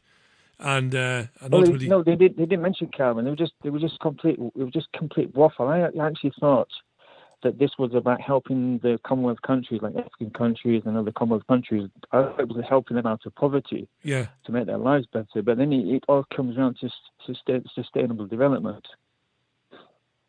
But at the time, I didn't understand what they meant by zero growth. That was at the end of everything. The whole day, the different speakers and the main speaker, and they just kept talking about it. All came back to zero growth. And remind us again how you ended up there, your own job at the time. I was working for an organisation which was an education, like a private university, but they had other projects going on as well. So there was an ambassador from Uganda House, from the Uganda Embassy. She came to my place to do some business with my boss, and he invited me to meet her, me and my friend. And she invited us to come to the embassy, just have a look around. So we got there, and she showed us documentation about this organisation, CPTM, Smart Partnership. And she said to us, "Why don't you attend this meeting? Why don't you come to one of the meetings?" We went there to a couple of them in the embassy. And then my boss decided to send me to Uganda because he was hoping that I would get some contacts there that would help his business out. Right. Yeah. In reality, they don't work like that. They're kind of like a Chatham House. Right. So sustainable development then, what sustainable development means for a community, ultimately, or for a country, whether it's an African country or a country in Europe, it means basically the deindustrialization of that country. That's what it means, doesn't it? That's what it means, yeah. In a nutshell. And at the time... Sorry, go ahead, Jacob. Yeah, sorry, Rich, carry on. No, you go ahead. At the time, I didn't really understand any of this because I just thought it was complete waffle to me. Yeah. I was happy to be in Uganda having a free holiday, really, more or less. A weekend away in Uganda, why not? Yeah. No, I'm with you. Yeah, these are things, when I started in radio, and particularly then when I moved into current affairs radio, I would hear people come on programmes talking about sustainable development, these lovely benign sounding words and these plans and these partnerships, countries in partnerships with certain corporations, and it all sounded lovely, because these words are meant to sound nice and lovely and benign. And it was years and years and years before I understood what was actually going on, that they meant deindustrialization. They meant plunging people, millions and millions of people, into unemployment and basically hoovering up all the assets on the planet. A tiny group of people, of financial elites, taking pretty much everything on planet Earth.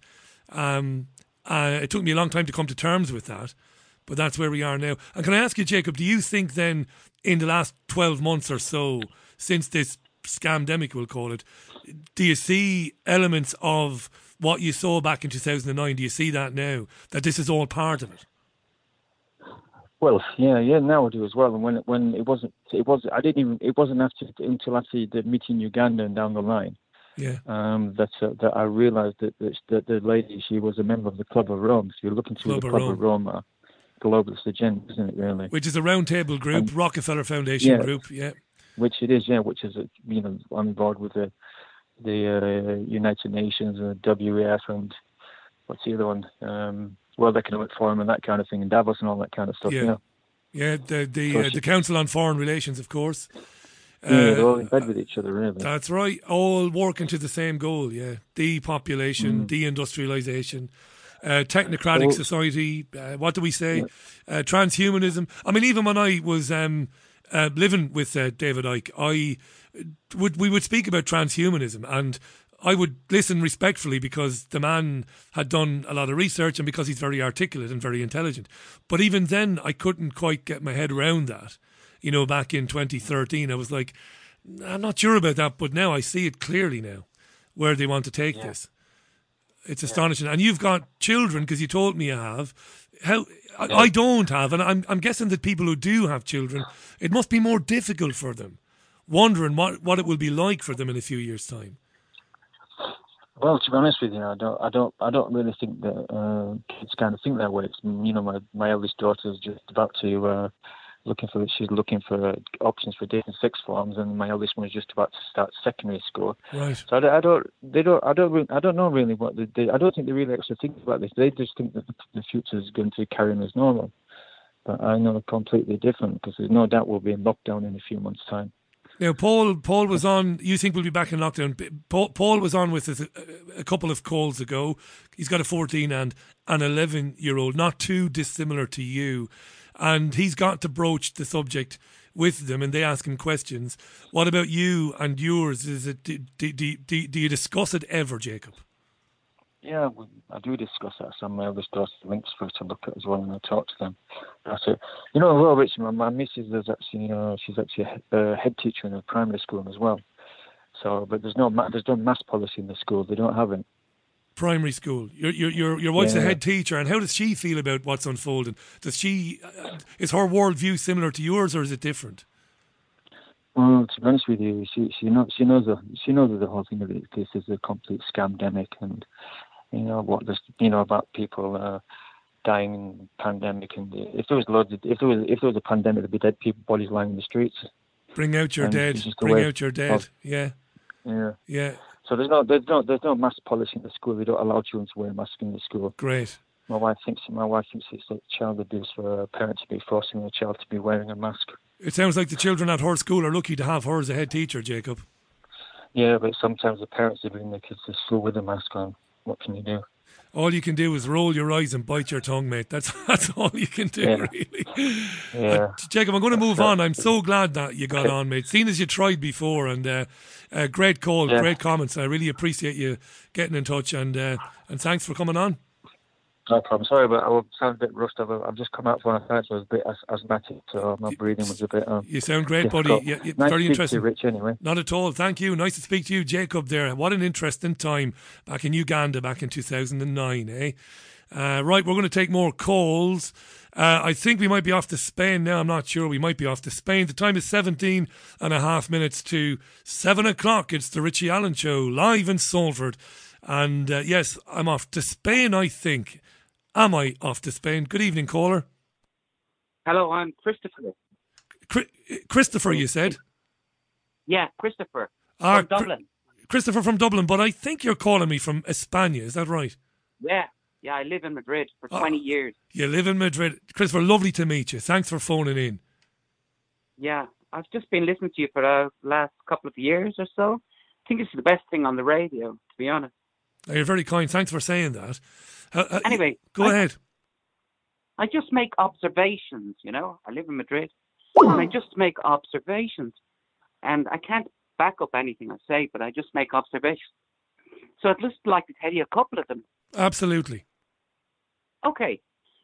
First of all, I was working as a cleaner in the first lockdown in Madrid. Hello? Oh, I'm listening. You've got me. So you're working as a cleaner. Yeah. Where exactly, Christopher? Yeah, in the centre of Madrid. And we were told to clean more than ever, Right. And I get in my car and I go to work, and it takes me 7 minutes. When it used to take, half an hour, 45 minutes on a Friday, take you an hour. And all the time you hear ambulances sounding off all the time, And I said, why are they blowing their sirens all the time? You can get across Madrid in no time at all. It seemed to be all the time ambulances wailing, telling you. And ambulances then became a thing like the only thing that it means when you hear an ambulance wailing is COVID. It doesn't mean a heart attack, doesn't mean anything else. Right. It just means. I live beside the train tracks in near Adottion. When the bombs went off that morning, from 8 o'clock until 11 at night, that you hear ambulances, because at 11 at night they find a finger and then they send an ambulance, right? Because that might be able to put back on, so they actually send an ambulance to go and collect it. So from 8 o'clock until 11 o'clock at night, ambulances all the time, and people were very upset. People were frightened. People were agitated, overcome. Yeah. So then they told ambulances to go silent. For 3 days, you couldn't hear an ambulance. But with COVID, they couldn't get enough ambulance noises going on all over the place. You know? That's very interesting. A few years ago, when I lived in London, I noticed in North London that at any given moment of the day, there was a car going by the apartment, Christopher, with an ambulance, with a siren screaming. It could be a police car, it could be an ambulance. And we're sitting there one afternoon, myself, my better half, and the aforementioned David Icke. And I'm not prone now to having eureka moments. I don't have any because I'm not the brightest spark in the box. But I suggested to my missus and to my pal, I said, there isn't a lot of crime around here. And I'm pretty sure we're not getting a lot of accidents. I wonder, is somebody telling ambulance drivers and police car drivers to turn the sirens on periodically just to keep us all in a state of agitation? I'm sure it is. Ike looked at me and he went, you might be onto something there. And I said, I think I am. I wonder about that. And you were saying that they didn't need to have sirens on because there weren't many cars on the road. Everything is in lockdown. And these guys were screaming around. You could cross Madrid in 11 minutes. Wow. No traffic whatsoever. Okay, another observation. There was no flights flying. There was no planes flying. And we're told all the time that it's too late. Climate change has happened. Yeah. It's too late. We've gone over the tipping point. But just after 2 weeks, the clouds were real fluffy like before. Do you know there's a cloud appreciation places on Facebook and on the internet? People who love the forms the clouds make. I'm quite into meteorology myself. Yeah. But anyway, it seems like just after 2 weeks, the climate is brilliant. But there's a funny thing what's happening in Madrid. They're putting all these LED lights around the place. Red lights? And the lights used to be really high up, like in Dublin, in Ireland. Yeah. The lights really high up. But now they're lower down and they're LED lights. And I've noticed trees that are less than 1.5 meters from the base of the LED light, especially the ones that don't have fusers on them. So the light comes out directly. Oh, this is great. And he's just dropped out. Anomalies. Oh, you're there. Thanks, Christopher. You just dropped out for a second. No, you dropped for a second. I thought you were gone. I'm glad you're not gone. You were telling me about these lights and these trees, and then you just dropped out for a second. Sorry, carry on. This is very good. Well, on the street where I work, in the centre of Madrid, they've installed in the last year or so LED lights. And 5 of the trees have been cut down because they just died. They died because of the presence of the lights. I don't know, but I'm thinking they did, you see. But other trees have anomalies. For example, a branch that shoots out and then has parallel branches growing straight up, all in a row, like a harp, like a musical harp. Weird things. And then bald patches, all on the side where the LED lighting is. LED lighting. Has that lighting, sorry, Christopher, has that lighting got anything to do with the installation of 5G in Madrid? That's what I was always wondering. I'm wondering if 5G has been hidden in lights. I don't know. Like I said, I only make observations. Yeah. But I have a friend who works in Madrid, kind of looking at which trees we need to cut down or what ones are growing too close to the paper stand or whatever. And I asked her, what's this happening? And she had an answer for everything, but nothing that made any sense. They never do make any sense. Can I ask you this question before, because I've got to get one call in before I pack it up tonight. But I want to ask you this. I need to tell you something, but please let me very quickly tell you. Go on, go ahead. Okay, I have 2 vagabundos, thinkers that live in the street near my house. Right. That I observe all the time, and another one who's very famous in this area where I work. His name is Balthasar. He's been here for 25 years, 30 years on the same street. So everybody knows him. And this guy, right, has had 4 times in less than a year, he's had double pneumonia. But he can't kill him. Everyone thought, he's going to be the first one to die with the COVID. But no. Then I realized, what is it? What is it they have? They don't wear masks. They don't wash their hands. They're never putting gel on or anything. They're not doing any of that stuff.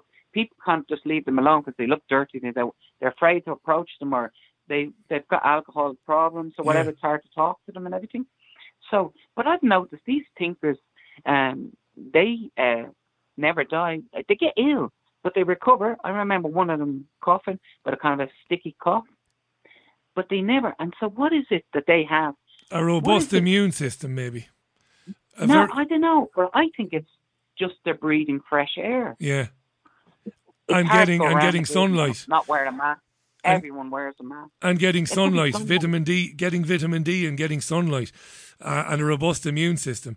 Christopher, I'm going to move on. Thanks so much for calling. I really enjoyed speaking with you. Christopher in Madrid there. I've got one more call to take, and then I think I know who this is. It might be Kelly, who I've known for some years on social media but never spoken to her, who's in London. Kelly, I think it's you, is it? Yes, it is, yeah. How you doing, Kelly? It's nice to put a voice to the name. I've known you through social media for some years. Welcome. I'm glad that I got you on. We've got about 7 or 8 minutes to go. I know you've got something very interesting to say because I was reading you on Twitter today. Go ahead. Yeah, so I haven't really thought about how I'm going to put this. My friend texted me and said, get on the Richie Allen show. I introduced you to her and she loves you. So say hi to Philippa. How you doing, Philippa? Nice to meet you. Thanks, Kelly. So basically, what it is I do care work and I work with old people, and they've all had all their jabs now, and I noticed that I was feeling under the weather, sort of being around them, and also I don't really know how to put this, but I started having quite severe problems with my menstrual cycle, and I am 44, and I started to think I was premenstrual, even though my mother didn't go through that until she was in her 50s, and so anyway, and then I can't remember, but I heard something.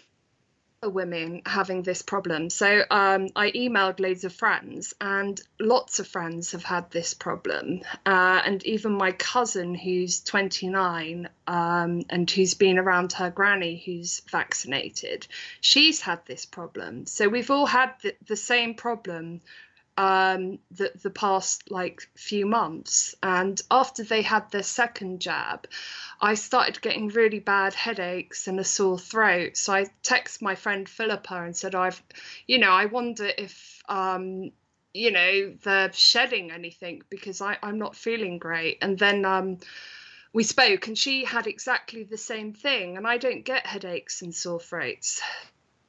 So and you put this out. It's just a bit weird.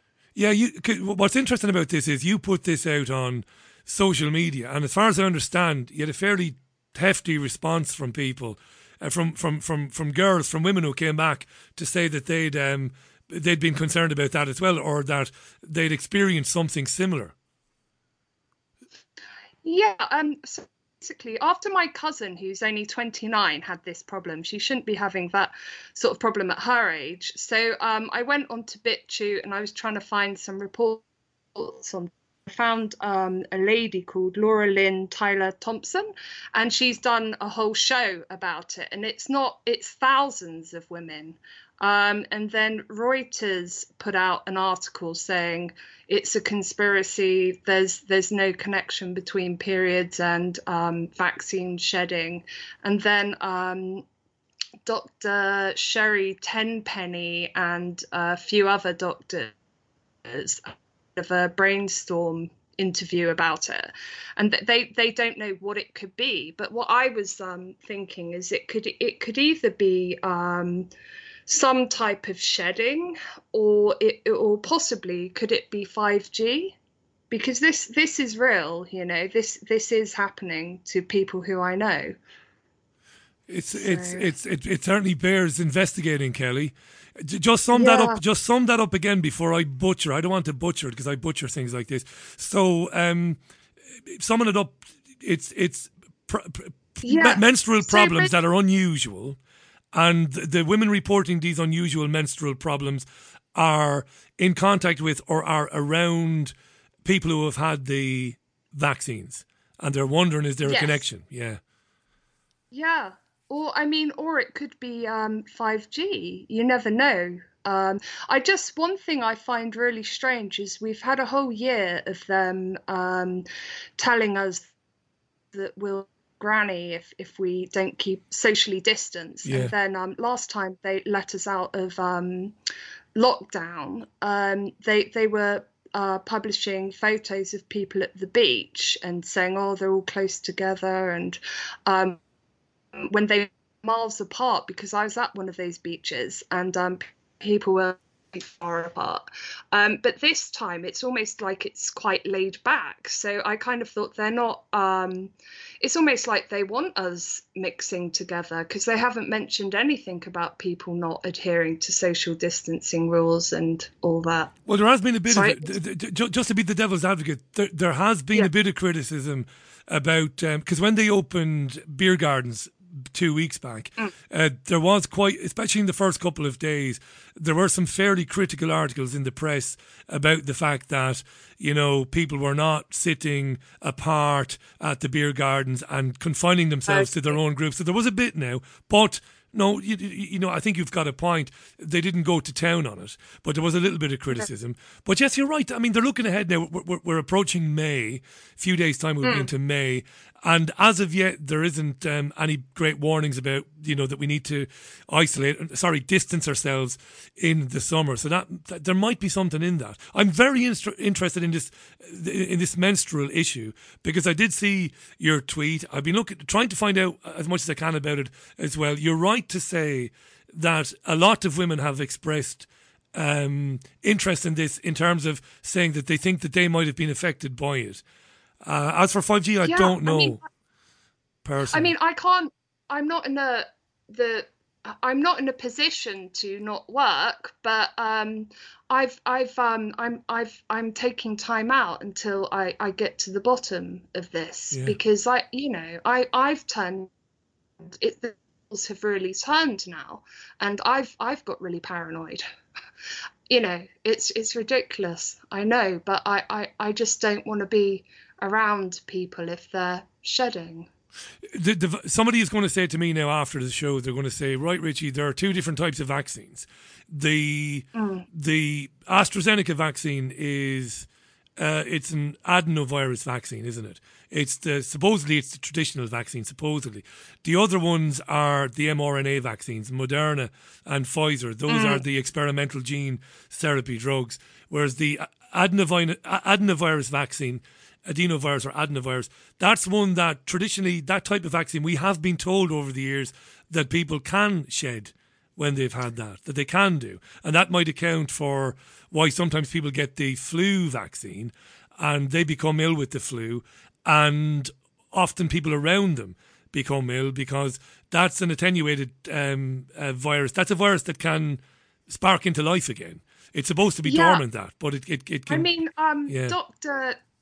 Dr. Sherry Tenpenny, and you know, it's a bit of a mystery for them that they don't actually know what this could be. So I'm just really hoping that more will come out, but I don't think it harms to just not be around people who have been vaccinated until we know, you know. It might not be anything. Well, it's definitely something, but it might not be anything. And by we, Kelly, you mean women, effectively.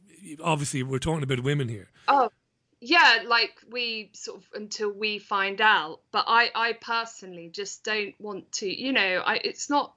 I really love my job, but I don't particularly want to risk my health through being around people, you know, if it is a problem. Well, it's kind of watch this space then, isn't it?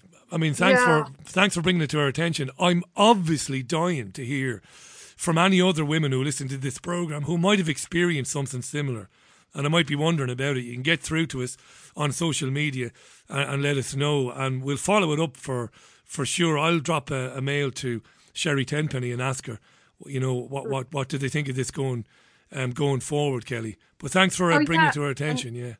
And maybe, I don't know if Professor Dolores Cahill, I emailed her today. I've been emailing everyone because I am really worried about this, because it just seemed really odd to me, Richie, that that their plan would be to vaccinate all the people who are quite naive and who are quite compliant, and then they cull all those people, and then they leave all the free thinkers who won't go along. It just, I always felt that they had to have something else up their sleeve. It sounds depressing, but it's important to talk about it. I don't know. I'm open-minded. I'm like you. I don't know. I have my suspicions. It just didn't make. It didn't make sense to just say that the people who are obedient are the people who are cold, leaving us lot to, No, it wouldn't, would it? It wouldn't make any sense at all. Nothing makes sense, Kelly. It's certainly not in the last 12 to 14 months anyway. I'm right out of time. Do me a favour, will you? Stay in touch with me. Stay in touch with me. Let's follow up on this. You're obviously going to keep looking into it, and you're going to be speaking to people, and you're going to be gleaning information from people and their experiences. So stay in touch with me, and we can pick this up again when there is anything else to say. You can always come back and tell me. Thanks, Richie. Thanks for your show and everything you do. Not at all. And thanks, Kelly. It's lovely to meet you, finally. Okay. And to Philippa as well. All the very best. Cheers, Kelly. That's Kelly Marr there. Kelly, second generation Irish woman living in London. Never spoke to her before, but she's a big follower of the work of David Icke and has been in touch with me on social media for a number of years. But until today, we hadn't formally met. I've gone over the time. That's no big deal, but it's going to be messy later on with the repeat cycle. It'll be on Podomatic and the usual podcast providers right soon. Thanks a million to all the callers who phoned in. To those of you who didn't get through, apologies. We'll get you on next time I do a phone in. Going to leave you with this from America and say thanks for listening as usual. Enjoy the rest of your Tuesday. We'll speak again tomorrow at 5 o'clock UK time. It's bye from me. Bye now.